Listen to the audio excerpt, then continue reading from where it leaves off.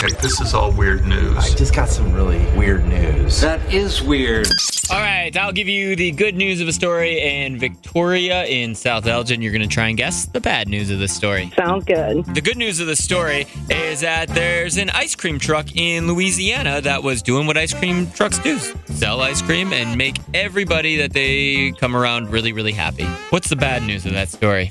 They ran out of ice cream. Oh, that would be really bad news. That would be horrible. Oh, my God. As a kid, you just walk up. You're like, oh, I want a My drumstick. kids would be traumatized. Oh, man. And they're like, sorry, we don't have those. And they're like, I hate you. And then you kick the tire and run away. That would be bad. That's not the bad news of this story, though.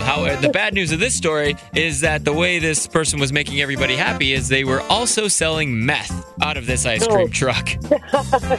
So the police pulled it over for having an expired tag and no brake lights. They searched the freezer, found some melted ice cream, and a bunch of Breaking Bad. Yo, if you're going to sell drugs out of your ice cream truck, don't get pulled over for, like, no brake lights and an expired tag. It's stupid. Right. Jeez, if I was a criminal, at least I wouldn't be a stupid one. Stupid one, right.